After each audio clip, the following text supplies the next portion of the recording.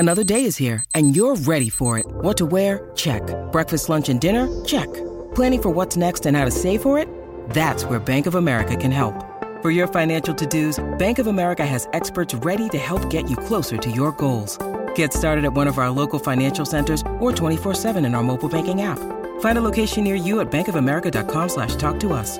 What would you like the power to do? Mobile banking requires downloading the app and is only available for select devices. Message and data rates may apply. Bank of America N.A., member FDIC. My name is Patrick J. McGinnis, and I coined the term FOMO. That's short for fear of missing out, and it's why some people end up following the crowd. But we're not like them. We're part of a new species that isn't afraid to do things differently. I call us FOMO Sapiens. And this is the show where you'll meet people like us, phenomenal FOMO Sapiens, to learn how they find the courage and the ideas to live exceptional lives. FOMO. FOMO. Hey everybody, welcome to another episode of FOMO Sapiens, the show for people who don't just follow the crowd, but instead take their own path to success in business and in life. I'm your host, Patrick J. McGinnis, venture capitalist by day, author and podcaster by night, and of course, FOMO Sapiens 24/7. And today we're going to be talking about a topic that is, I think, really come to the forefront of how we think about the modern workplace these days over the last couple of years, which is, what is a good job and how do we create good jobs? And this really came up during the pandemic when you had all these frontline workers who were making not a lot of money in these companies where CEOs were making a ton of money, and people just sort of got fed up. And that led to the whole quiet quitting thing, which I think might be dead now because the economy has sort of turned, or maybe it hasn't. We don't really know. But regardless, everybody's been talking about the fact that workplaces they're not succeeding. They're not creating jobs that are giving people dignity and a fair wage. And it's a real problem. And there's a reason why more than 70% of people, according to Gallup, are completely disconnected at their day jobs. So this is an important topic for all of us. And I have a very special person to talk about it. Her name is Zeynep Ton, and she's a professor at the MIT Sloan School of Management in the area of operations management. She's also the president of the nonprofit Good Jobs Institute, where she works with companies to improve their operations in a way that satisfies employees, customers, and investors alike. Before she joined MIT Sloan, she spent 7 years on the faculty of Harvard Business School, and she's the author of The Good Job Strategy: How the Smartest Companies Invest in Employees to Lower Costs and Boost Profits, and her new book, which we'll be talking about today, The Case for Good Jobs: How Great Companies Bring Dignity, Pay, and Meaning to Everybody's Work. Now, the cool thing about Zeynep is that she was actually my professor. In fact, her first year at Harvard Business School, she taught me operations, and teaching me operations, that's no easy job. We did these cases that I don't even really know how I made it through that semester. I'm just not good at that, but she was a good teacher and she helped me out and I learned a ton. And she just is a very incisive thinker. You will see today how she looks at the world. It's very interesting because a lot of our guests are big picture entrepreneurs. Zeynep thinks about operations. She's really in the weeds there in a good way, thinking about how companies should be setting up their systems. And so it's a lot of insight into how this can be done to make better jobs and then ultimately to make companies more successful. So you're going to learn about that. You're going to learn about, number one, what is a good job in this day and age? Because we clearly have an issue. We're also going to talk about that conventional wisdom that wages and profits are somehow inversely correlated, why that is wrong. And in fact, by paying people more, you can actually make more money. And Zeynep's going to give us some advice on how we can create good jobs. So this is a really important listen for you, for a policymaker, for an entrepreneur, for anybody who's just thinking about how to make a better workplace out there. Now, my small ask today is easy. Go to FOMOSapiens.com and I got a little job for you, and it's a good job, I promise. Take a look at the site and let me know if there's something I should add that you would find valuable. You can reach out to me at letsconnect@patrickmcginnis.com, on Twitter at PJMcGinnis, and on Instagram at PatrickJMcGinnis. All right, everybody, it's time for Zeynep. It's time for the professor. We're about to get schooled. Now, as you know, I like to start every interview with the same question, so I started out by asking Zeynep this: what's a formative decision you've had to make to get to where you are today? I think for the last 10 years or so, the most important would be to start the nonprofit Good Jobs Institute. When my first book came out in 2014, I started getting requests from lots of company leaders asking for help. And at that time, I had 4 kids and a job. And my general answer was, no, I can't help you. I become very good at saying no, by the way. But then one of my mentors convinced me that to be able to make a difference, I had to help these companies. I had to help these leaders, and I had to learn how to adapt a good job system. So since then, we work with dozens of companies and learned a ton along the way. First of all, I just want to say I'm jealous that you're good at saying no, because it's my life work figuring out how to do that. But can I tell you why I say no and where I learned that from? Yes, please. Because when I studied the companies that were able to create great outcomes for their customers, employees, and investors at the same time, one of the things that I realized that was common among them was to be able to say no. They weren't trying to be all things to all their customers. They had clarity on who they were serving and exactly what they would offer them. So I asked myself, what is it that I want to achieve? And what are the things that are aligned with that? And I've become very good at saying no, just emulating those great companies. All right. You've already brought a big idea to the show today. I want to talk a little bit about your new book. It's called The Case for Good Jobs. And you just talked about this nonprofit you started, the Good Jobs Institute. So what's the big idea here? What's the problem you're trying to solve with your work? Yeah, so the big idea that came from my first book is that offering good jobs is a choice. It's a choice that's available to even low-cost retailers. And the big idea of this book is why you should make that choice and how to make it. So there are 2 big lessons. One is that paying employees low wages, not investing in them, and operating with high turnover is a lot more expensive than company leaders may think. So that's the first, that status quo is actually worse than you may think. And changing your system to adapt it to a good job system is less riskier than you may think. Oftentimes we think about system change as being too difficult, too risky. So I want to show them that you can change and you don't have to be a superhero to be able to do that. Oh, this is good. We're going to get into both of those today, but I do want to talk about the moment we're in, because we just before we were in the green room, we were chatting, and I was talking about the fact that I went to this flower shop in New York City at the Tin Building, which is Jean Georges. It's high end, of course it is, but it was like a tulip was like $15, and a lot of people don't make $15 an hour. So when you see that disconnect, when you see the difference between CEO pay and frontline pay, especially after everybody talked about how important frontline workers were. Remember, we were all focused on that during the pandemic. When you see the disquality, the inequality, is mind-blowing. But, Zeynep, I know that this is the context, but talk about what's going on out there. Yeah, it is mind-blowing. And Patrick, we oftentimes focus on the CEO pay because it's just so huge, right? And it's so easy to talk about. But let's look at what's happening to a typical worker in the United States. For 40 years, real wages of Americans have not increased. For 40 years. $15 an hour seems like a lot of money, but even if you work 40 hours a week, 50 weeks a year, that comes to like $31,000. It's unlivable in most places in the United States. So we have millions of people who have been left behind with low wages, and low pay ends up hurting people. And of course, when you have low wages, you end up spending, having 2 or 3 jobs. You're constantly under stress. You can't sleep at night. You're constantly thinking about, am I going to be able to pay my rent this week? Or can I do this? And you lack hope.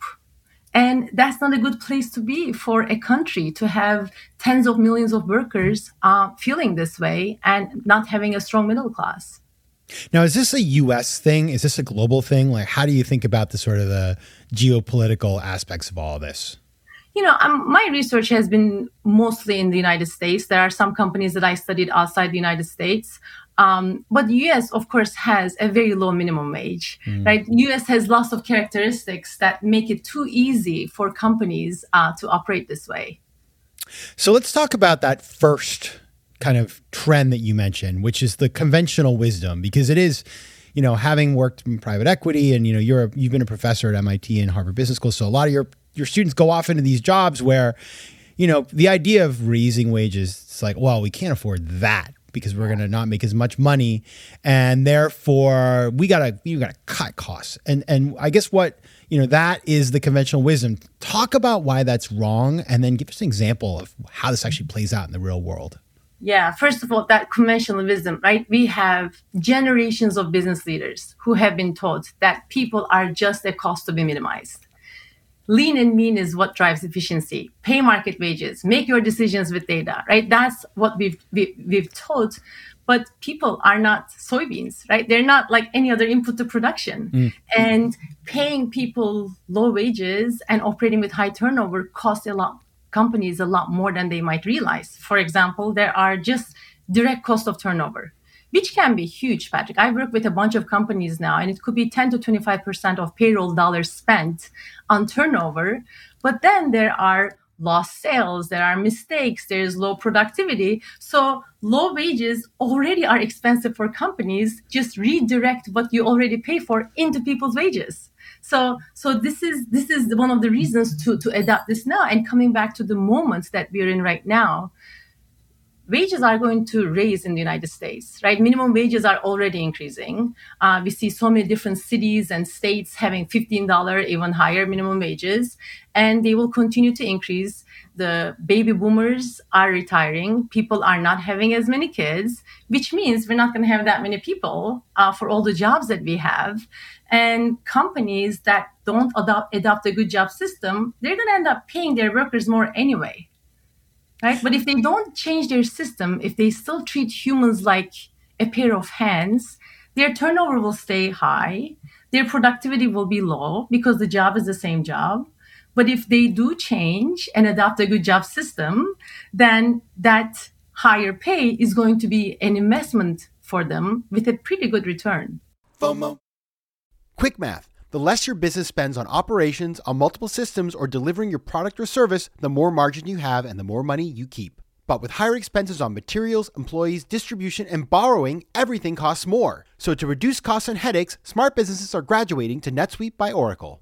NetSuite is the #1 cloud financial system, bringing accounting, financial management, inventory, and HR into one platform and one source of truth. With NetSuite, you reduce IT costs because NetSuite lives in the cloud with no hardware required, accessed from anywhere. You cut the cost of maintaining multiple systems because you've got one unified business management suite. And you improve efficiency by bringing all major business processes into one platform, slashing manual tasks and errors. Over 37,000 companies have already made the move, so do the math. See how you'll profit with NetSuite. And with rising prices everywhere you look, you gotta do the math and save money. Good news, by popular demand, NetSuite has extended its one-of-a-kind flexible financing program for a few more weeks. So head over to netsuite.com/FOMO. That's netsuite.com/FOMO.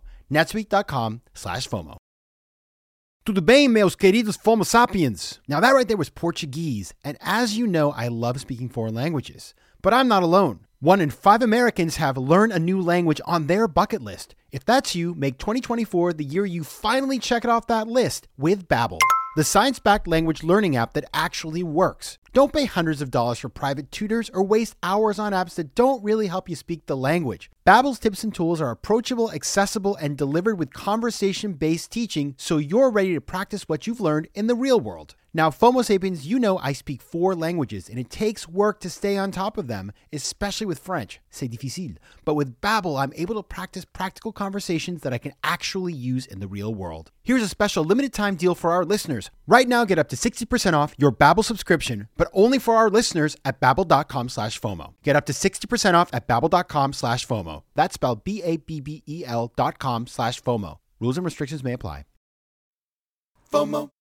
Now, you're talking about pay, but you also mentioned there how people are treated. And I'm curious, as you think about what companies are going wrong, part of it is, definitely there's a money thing, right? But people don't just quit or leave jobs because of money. They quit because of a different sort of set of reasons so what are some of those elements that are contributing to this problem? Yeah, and maybe it might be helpful to step back and say what the good job system is. Oh yeah, because it's let's not do just that. about pay, right? It's not, because oftentimes people see the title of my first book, Good Job Strategy, and they think it's just about HR. But as you remember, Patrick, in my class, I'm an operations person, and what the good job strategy is, it's about winning. right? It's about winning in business. What does it take to win?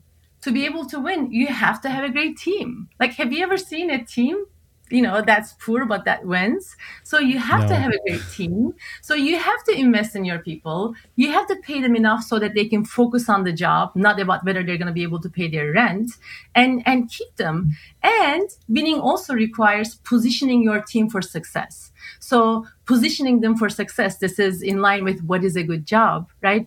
You want their work to be meaningful. You want their work to be done with respect. You have to respect their time. So don't waste their time asking them to do tedious things. Trust them to make decisions. Empower them to make decisions. Give them enough time so they're not burnt out. So these are all the elements that go into a good job. But they also are elements that increase the productivity of the workers and enable the companies to win with their customers and create great performance. So let's talk about what that looks like. Like, give us an example. Tell us a story about a company that is doing this well and is kind of transitioned into this from kind of figuring out how to implement a good job system, and then what's happened since. Yeah. So one company that changed recently is Sam's Club, which is Walmart's wholesale club. And before 2017, Sam's Club was really running behind their largest competitor, Costco. Their performance was mediocre at best. And a new CEO comes in, and this new CEO says, I am not happy with the status quo. I want to run a great company. And a great company is about creating great value for customers. So what value am I going to create for the customers? And they clarified their value proposition, and they realized that we can't win with our customers if we don't keep turnover low, if we can't execute well operationally. So, and if we don't set our people up for success. So for them, I mentioned two things, right? Investment in people and setting people up for success. Investment in people was like they invested $5 to $7 an hour for lots of positions from a basis of $15 an hour in pay. So imagine you're working in the bakery, you were working 40 hours a week, and you were making $15 an hour. Now you're making $22 an hour. Your life changes. Wow. Right? And they also implemented stable schedules that enable their employees to have a life, right? Predictable, consistent schedules. That's the investment in people. But they made other changes to set their employees for success and leverage that investment. For example, they reduced their product variety by about 25%. They realized that they don't have to offer their customers everything. Being a retailer is about choosing the right products, and their members were coming to them for low prices. So reducing that product variety enabled their employees to be more productive, and it enabled them to serve the customers well, enabled them to keep the products in stock. So customers were happy because they could actually find the stuff. Like one of the customers thanked one of the Sam's Club's leaders for carrying this electric toothbrush. And the leader said, we've always had this electric toothbrush, but the stores were so cluttered that no one could find them, right? So they reduced variety, they made their customers happier, employees happier, and their performance so much higher. And then they made a bunch of other changes as well. How do they figure out what to do? Like, what is the process that one goes through? Because some of the stuff's, I mean, I know I learned all this in your class, I'm certain, but I forgot some of these things. And so it's not obvious stuff, actually, some of it, like, the assortment, the number of SKUs in the store. When you tell me this, I'm like, oh, it makes sense, right? Just too much complexity. But, I wouldn't have been like an obvious that would have sort of an effect on creating better jobs for people who work there. So like, what was their kind of process to figure this out? So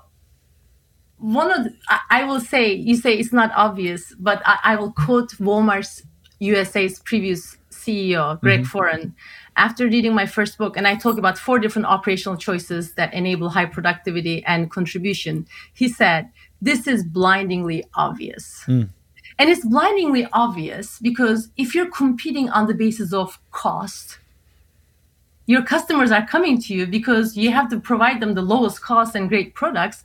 Of course, lower product variety would help you, right? What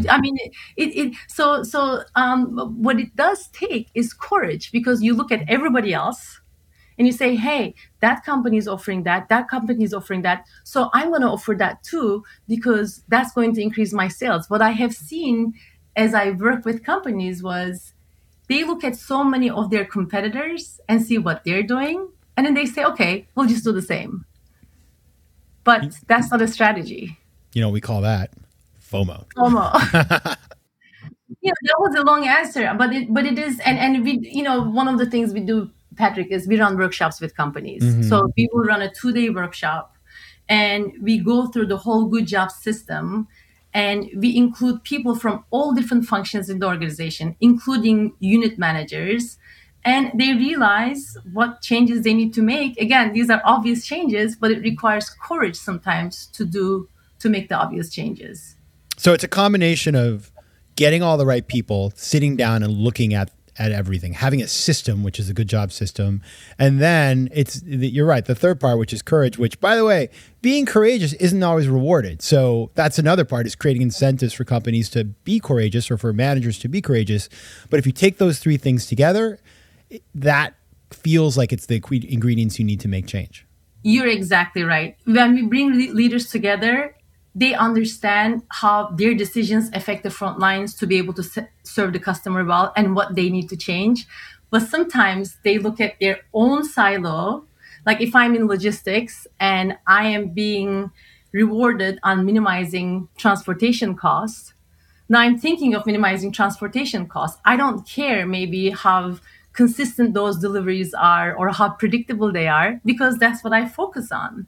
But when we bring these leaders together, they realize, hey, our actions have these types of consequences. And how do we change our system, including aligning those functions and changing the way that they're rewarded, so that we can make decisions that are customer-centric and frontline-centric. So we have a lot of people who listen to the show who are entrepreneurs or aspiring entrepreneurs. And I'm sure they're thinking to themselves, because I know you guys, you're saying, this sounds good. But when you're an entrepreneur, it's just all scarce resources all the time. And I understand the argument, that you're making, which is like, listen, it's more expensive over the long run. But for somebody who's starting out in a new business, like, take us through some of the principles that they can draw from in order to just do this from the outset. When you are an entrepreneur, you have the opportunity to start something great from the beginning. Mm-hmm. And I'll give you an example of one entrepreneur, Jim Synagel, 40 years ago, when he started Costco in the Northwest, in Seattle, in their very first store. And you could say, this is a guy who is starting the first store. They were paying almost double the industry average, right? Because they had this conviction that for us to be able to win with our customers, we must have a great team and we must set them up for success, right? It's a very simple formula. Once you have that conviction, do everything possible to create that system. And it's so much easier to build it from scratch than to change along the way.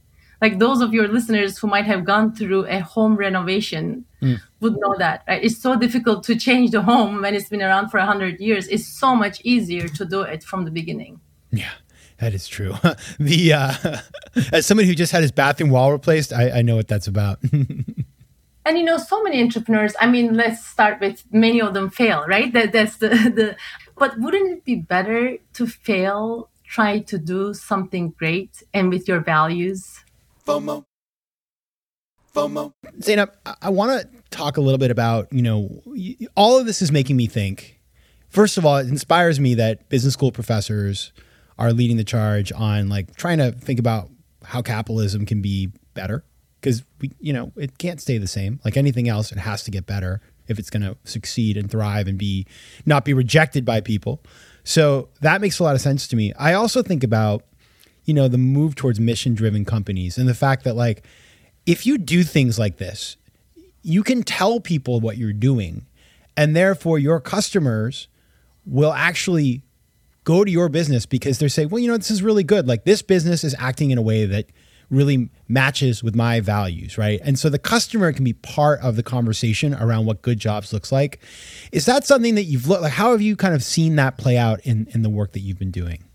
It could be part of the conversation, but customers already see who is offering good jobs because of the service that they receive, right? There's a huge difference. If you're in Texas, those of your listeners, there's a huge difference between going to an HEB which is the largest supermarket chain there that creates good jobs, and to another supermarket, right? There's a huge difference going to Trader Joe's and a typical supermarket. So as a customer, you can tell by the way that you're being treated.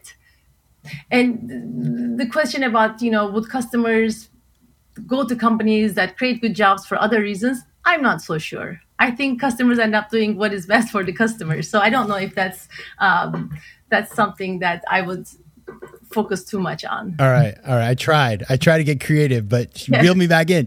Now, one thing that we've been talking a lot on this show is, and I think it's something that, it's been in the conversation, whether it's AI, whether it's automation, the workforce is changing. And it's interesting. I was listening over the weekend to a podcast about driverless cars and what that means. And the person who was talking was saying, well, yes, there'll be less drivers, but those people can do something else. They can just, maybe it'll be a driverless restaurant and they can cook the food and deliver the food. And it was sort of like, I felt like it was quite heartless, really, to just expect, that people can be retrained very easily. And that all of a sudden, it's like that people are so interchangeable. But obviously in an environment where technology is disrupting the workforce, it does create pressures on employers and on companies to think about, like, how do we, given all these external pressures, how do we respond in a way that still allows us to create good jobs? So how have you thought about that challenge? Yeah, Patrick, technology doesn't happen to us. We shape how we implement different technologies, right? We can look at a technology and say, I'm just going to use it to substitute people, and people are interchangeable parts anyway. Or what companies like Sam's Club, the one that we talked about before, did was to say, hey, how can we use technology to create a much better customer experience and to increase the productivity of our workforce so that we can pay them more and we can create, a much better job. So technology could also be used to enhance or to augment humans and empower them. I'll give you one example. If you went to a Sam's Club, 6 years ago, and you want to change your car's tire, it would take like half an hour for the associate there to try to figure out what tire works for you, because they would look at the different manuals, etc. But they've automated that process. Now for that associate, it takes like 3 minutes. What does that mean? Now that associate can really talk to the customer, look at them in the eye and say, what are you going to use these tires for? How can I be an advocate for you, help you make the right choice? And by the way, because they're adding more value now you can pay them more. So technology can be a great enabler of empowerment, good jobs, if we use the technology right. And it's up to us to use it right. Yeah, you make me think. I mean, this is really important insight, because I was just thinking, okay, so when you mentioned the Sam's tire thing, I thought, okay, great. You can just increase throughput, right? You can just run more cars through in a day. But what I wasn't thinking, and shame on me, was you could potentially do that, but you can also allocate the employee to providing a better service to the end customer, to learning what they really need, and therefore giving the customer a better experience. It isn't just about cutting costs. It's also about giving better services. Exactly. And when I looked at the companies that adopted this good job system versus others, I saw the biggest difference perhaps was in their mindsets, right?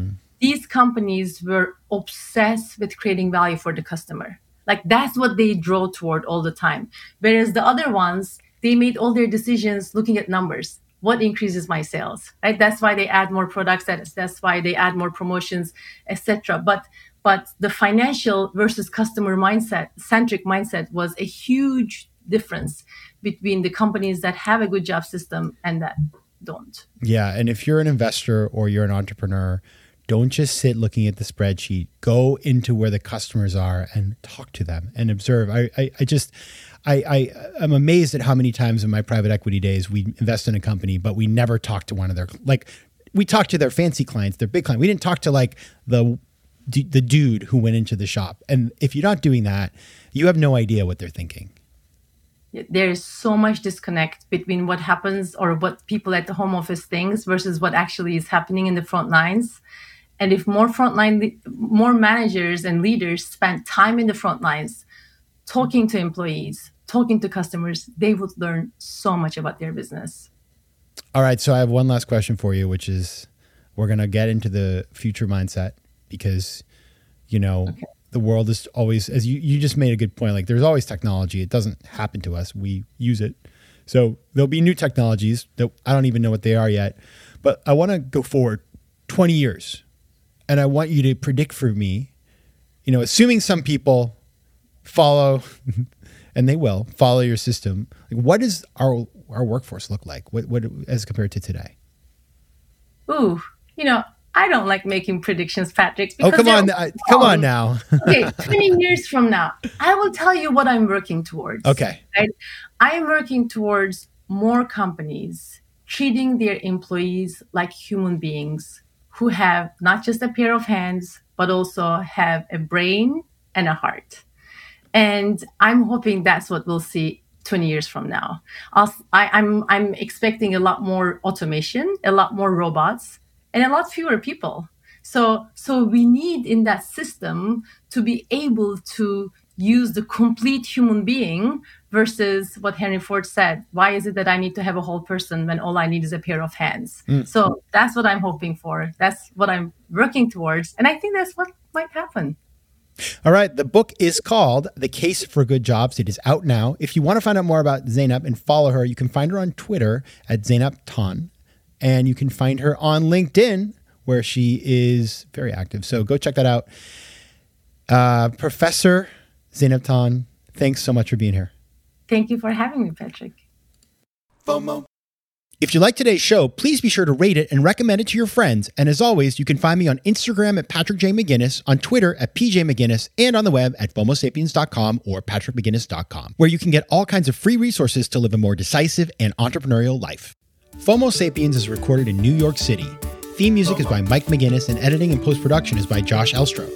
If you like today's show, please be sure to rate it and recommend it to your friends. And as always, you can find me at FOMOSapiens.com and at PatrickMcGinnis.com. To advertise on FOMO Sapiens, reach out to contact@FOMOSapiens.com. FOMO.